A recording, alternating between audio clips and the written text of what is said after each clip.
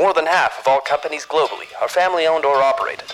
Family businesses contribute 70% of the world's GDP and account for 65% of jobs. Their voices are important. Their stories must be told. Brought to you by the award-winning publication, Tharawat Magazine. This is the Family Business Voice with your host, Ramya El-Agami.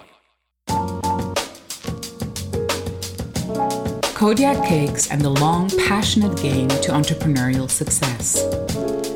The story of Joel Clark, CEO of Kodiak Cakes, is a story of perseverance. From the age of 8, Joel was knocking on doors to sell individual bags of his mother's all-natural healthy pancake batter. As he grew older, he dreamt of his side business to become a success. It would take many, many years of hard work to achieve this goal.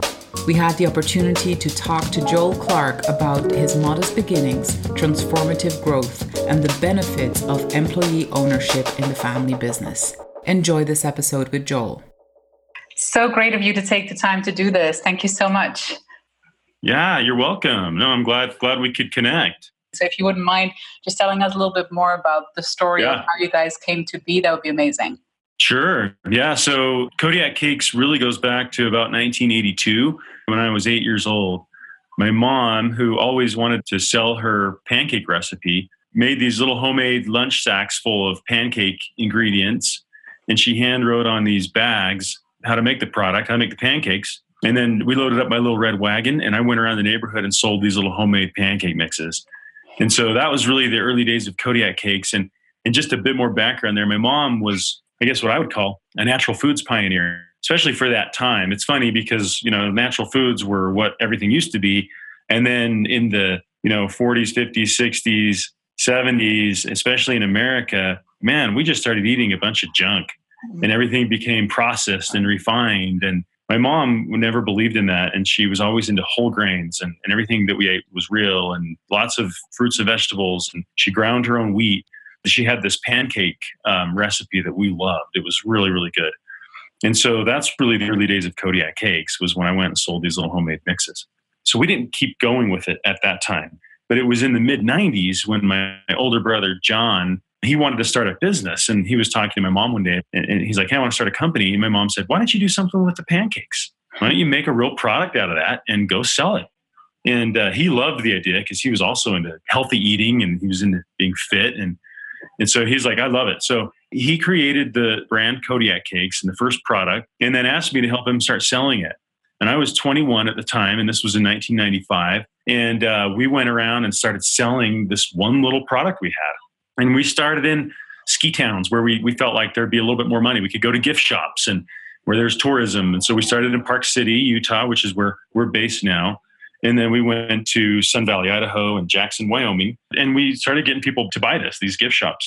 John kept running the company just at night on the side while he was working another job, trying to work his way into a few grocery stores. And then at the end of 1997, he came to me and he said, hey, Joel, I'm done with Kodiak Cakes. I can't keep doing it on the side anymore. He's like, I want to go back to graduate school and get my MBA. He's like, and I need to be done. So he's like, if you want it, it's all yours. If not, I'm going to shut this thing down and, call it a day. So I said, yeah, I want to do it. And I wanted to be an entrepreneur. I really, that was my goal too. And so I took it over and I was 23 and I was still a university student at the University of Utah. And I took this little pancake company on and I did it at night. And I soon realized that it was going to be a pretty tough, long haul. And I actually did it on the side for about 7 years. During that time, I was able to go back and get my MBA, and I hired a student to run it while I was gone. And then I came back, just kind of kept plugging away. And then finally in 2004 is when I quit my job and jumped in with 2 feet into Kodiak Cakes full time. That's a very entrepreneurial approach. So not at all your sort of like typical founding story. So this was really a side hustle for a really long time. Yeah. And so how was like the dialogue at home though? So what did your mom say throughout this whole story? Like did she keep on encouraging you? Was it like emotional pressure at the same time driving you forward or? That's a really, really good question because you're right. There was a huge emotional attachment to it. And that can be good and bad, right? Because that could make you too subjective about it. And so maybe you're not thinking objectively enough. So you might just hang in there on something that wasn't going to work, Mm-hmm. And I remember being really worried about that. I was very conscious about that very thing. But my mom was very supportive the whole time. I mean, she believed in it, but yet she was practical. She was never at all like, "Oh, you need to stay in this thing. You got to keep going because this is my this is my recipe." Or whatever. It was never like that at all. It was really more just, "Hey, I think you can do it. There's really a niche for this out there." But then also, my wife was really supportive too, and that was what was very helpful because I think she would have said, "Joel, you got to quit chasing this dream. Just go get a job. Like let's move on." I would have done that. I mean, I definitely would have done that. But luckily, she kept believing in it too. So, yes, it was the family ties, but I almost quit so many times, by the way. Yeah. I mean, so many times I almost quit. And I'd go home from doing this and I'd talk to my wife and I'd be like, I got to stop doing this. I got to stop chasing this dream. I'm going to find myself 55 years old and nothing to show for myself. Just have chased a dream all those years, So I remember being really worried about that. But there was one thing that really did also keep me in it. And those were the letters that we'd get from our customers. So people would write in and they'd say, "Hey, this is the best pancake mix I've ever had. And by the way, I love that it's healthy." So that was kind of like, "Hey, it tastes amazing and it's good for me." And so, we really accomplished what my brother set out to do, which was he wanted to create a product that tasted awesome, that anybody would love, even if they didn't like whole grains, for example. And that was healthy and it was easy to make, where you just had to add water. When you see Kodiak Cakes, like the way you guys talk about the brand, the way you guys go about communicating around the product, you talk about a food revolution. It's like a movement almost that you're part of. So when did that sort of like shift happen in your perception of from running a business to being part of something much bigger?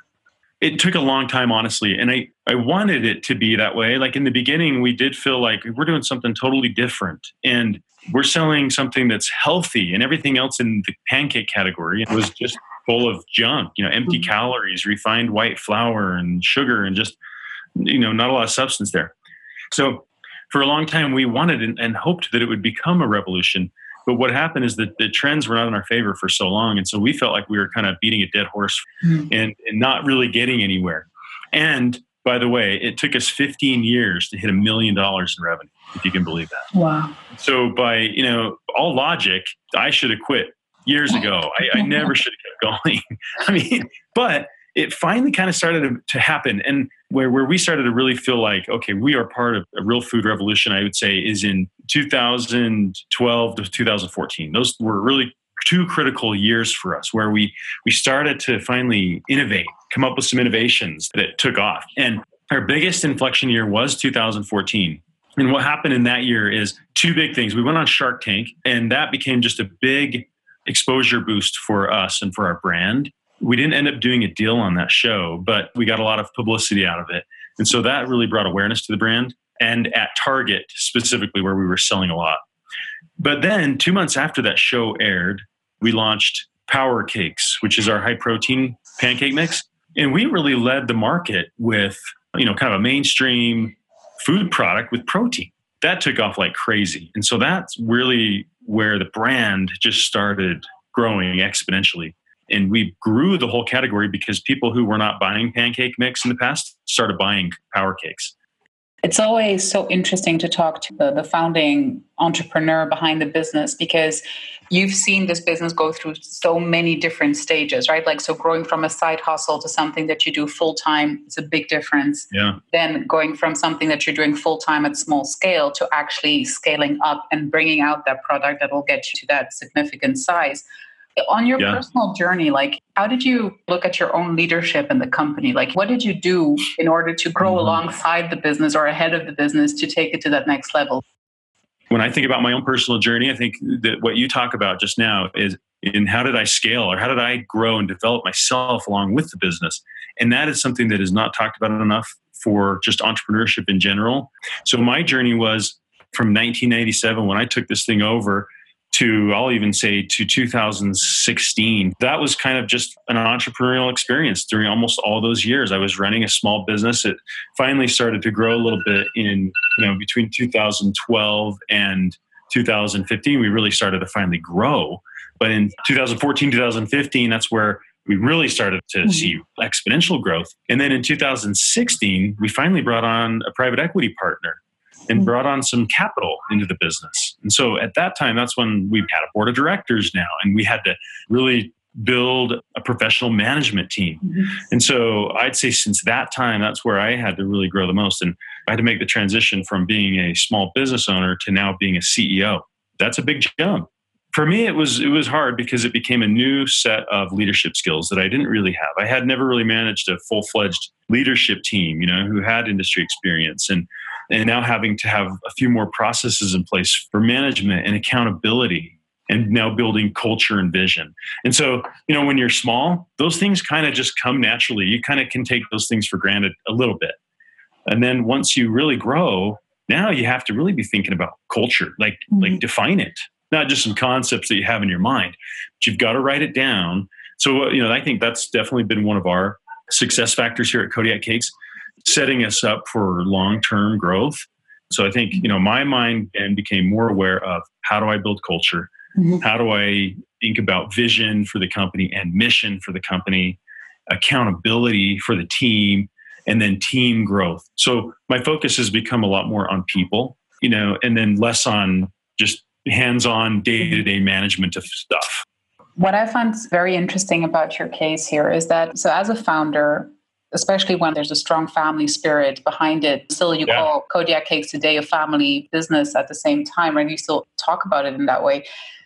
So that notion of ownership is always it's a very strong factor. It belongs to us. We want it to last for generations to come, and it should be in the family. And so you go against the grain of all of that conventional wisdom, from involving the private equity angle to allowing employees to become owners. So I feel like what would be super interesting would be to understand your definition of ownership really, and how it sort of translates into what you've done with Kodiak Cakes, especially recently in 2017 when you decided to open ownership to employees.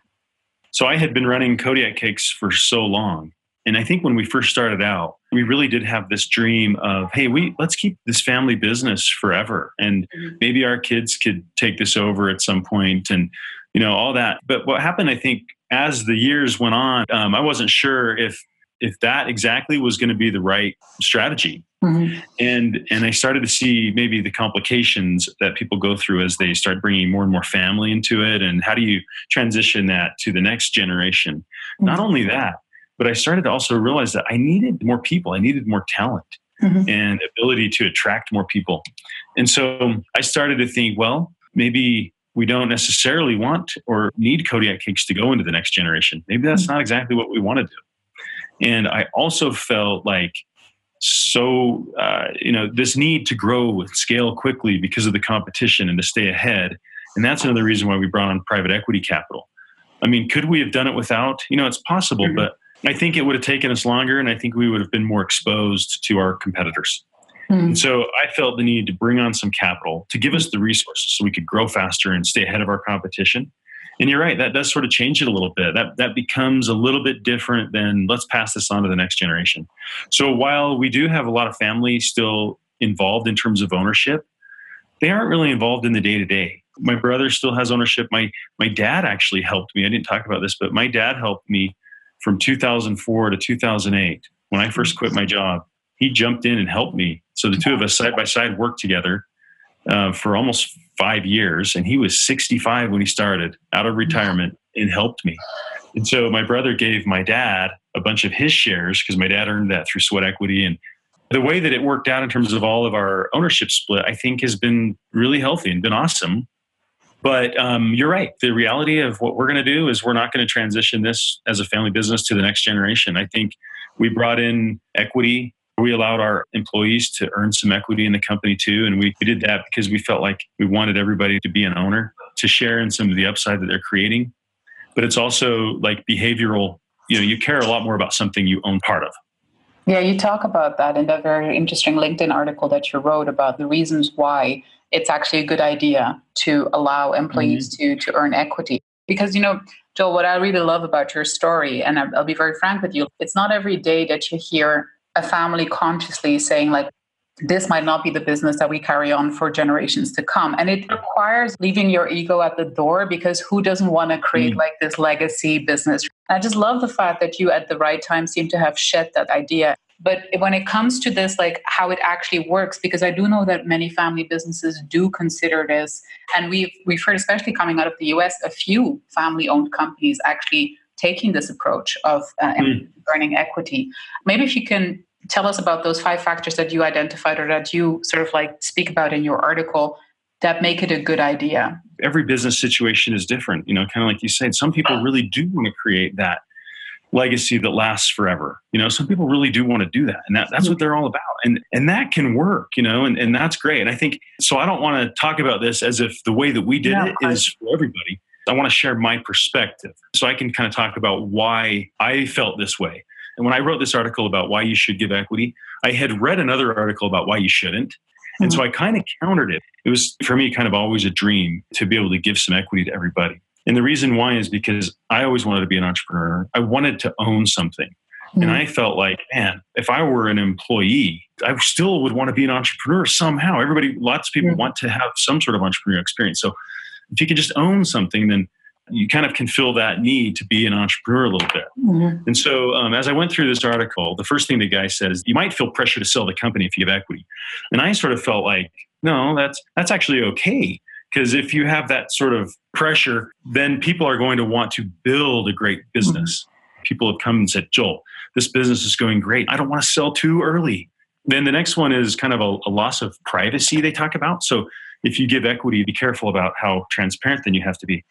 I totally disagreed with that. And the reason why is because and Cameron, he's my COO, and he's become a co-founder to me. He and I talk about this all the time.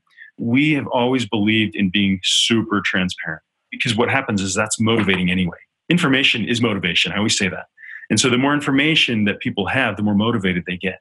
So the more transparent that you can be, people love it. And it gives them more purpose in what their work is. And so to me, that was not a downside. We were already being transparent.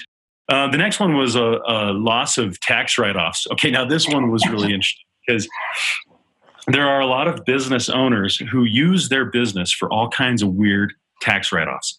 They'll buy this or that. They'll buy a house somewhere, or they'll go on 20 trips a year, and they'll figure out how to write those trips off. And I never went down that road ever, because I felt like if I started making self-serving decisions with my business, then that clouds my judgment.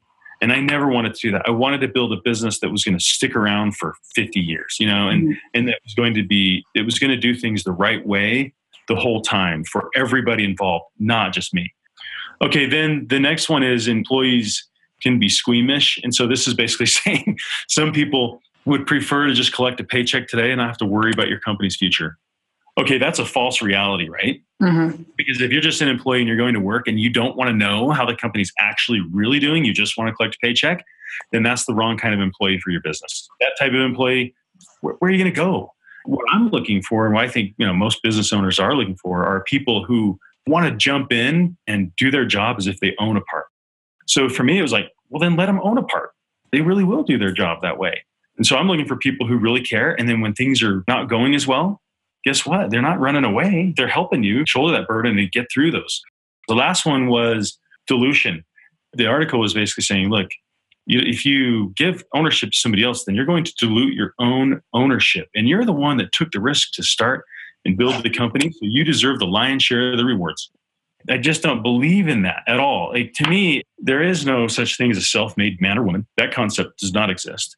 The only reason Kodiak Cakes is here today and where it is because we surround ourselves with amazing people who were able to compensate where I've been weak, or where any of our other leadership team has been weak. And so I learned pretty early on that, man, I'm never going to be able to do this thing alone. I got to get some really awesome people in here. And how do I keep them? And how do I make them excited? And so for me, it was like, if I dilute myself to give away some equity to somebody else, well, my theory is that the pie will grow bigger. And so I'm going to end up with more. And so, the real reason I wanted to do it is because I wanted to be able to share in the upside. And I did want people to genuinely have some upside in a company. And if that meant mine was a little less, I was still okay with that. But I really do believe that my upside will be greater than it ever would have been had I not done this. To me, I think there's a lot of real reasons to give equity out. The bigger question, though, is back to what you originally asked, is like, are you planning to keep it forever and ever? Mm-hmm. You know, that might be a factor, but I even think there's still ways to do it. And maybe you have a way to buy somebody out if they want to leave earlier than you want to sell it. So I still think there's ways to do it. Thanks for explaining that reasoning. And I do think it encompasses a lot of sort of like myth busting, even though obviously like in any case, if the lion's share stays with the family, for instance, that would still not be a problem. But there's a fear associated, obviously loss of control, etc., that comes with that notion. And apparently things that you guys have been able to bypass psychologically, and now you get to reap the benefits. But just like in terms of growth that you talk about over the last sort of 4 or 5 years, if I understand it correctly, obviously, I believe that the actual market awareness around healthy food has favored this, I imagine. You guys were pioneers, but there has been a greater awareness around the subject. How has that benefited you guys, and how have you taken advantage of it?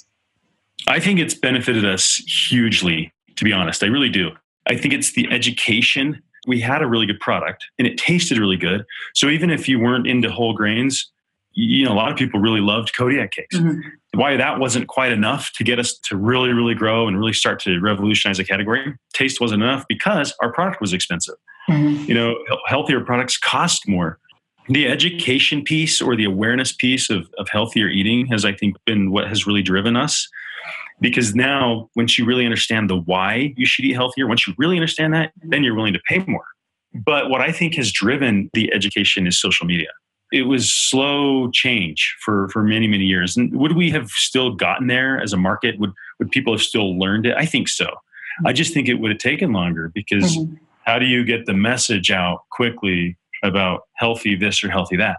So for example, I have 2 teenage daughters. They're both on social media and they're way into fitness, and they follow like different food Instagrams or different fitness Instagrams, and they're constantly reading about different food trends or why you should eat whole grains or, you know, different healthy eating articles. They read them all the time. And I'm like, holy cow, they are so educated. I mean, I grew up in a home where we ate a lot of healthy foods, but I wasn't even as educated. I didn't understand the why quite as well as they understand the why. And so I just think it's incredible. The amount of information, that's, I think, the key driver of this whole food revolution, in my opinion. I have a last question, and I promise I'll let you get back to what I'm sure is a very busy schedule. Because of the way you're structured today and because of your role transition, do you think about your own future and the future of the company as one, or have you started also thinking about your own future beyond Kodiak Cakes? You know, after all of these years of pancakes and whole wheat, etc., like how do you think about the future, and do you separate the two in terms of your personal career motivations and the company? I do think about them different at times because I do want Kodiak Cakes to be around. We're trying to build this company to be here for 30, 50 years. We want to build a brand that can last. And do I have, even call it, you know, I'm 44. So in 20 years, I'll be, 64. Do I have the stamina to keep going even that long? I don't know. So, back to your question about like scaling with a business and an entrepreneur and what you have to go through to scale with it. There will come a point where I will max out. I just will. I think, could I do it if I really, really wanted to? I think I could. I think I could keep scaling. I figured out how to scale and I think I could keep doing it. I think I know what it takes. But there also comes a point where I just look at myself and I'm like, man, do I even have the mental ability to do that? Like, is that really what I want to do? So I think I will come to that crossroads in the next couple of years or whatever. But right now it's pretty fun. And I think what keeps me really engaged right now, and as I think about myself, where there is a big correlation, is with the people here. My goal really is to how do we get the best outcome for everybody who's here on this team? Like that's my favorite part of my job right now is helping people have experiences and opportunities in their careers and watching them grow and develop and just having an impact on that. I think that's incredibly fun. And that's what gets me out of bed right now. If I ever did leave Kodiak Cakes, the hardest part would be because I'm leaving people who have given their everything for me and for this company. And so I feel an incredible amount of loyalty for this team and the people here. If I can just get to a place where I feel like, all right, these guys are good, they're taken care of, then I'll feel happier about when that day might come when I would leave. So Joel, on a personal note, I think you're going to help a lot of people. I think we underestimate how much our own thought process can actually help another entrepreneur. Yeah. Thank you so much, Joel. All right, care. All right. Take care. Bye. Bye. Thank you for listening to The Family Business Voice. Subscribe to our channels now on iTunes, TuneIn, Stitcher, or Spotify to be notified of our weekly episodes.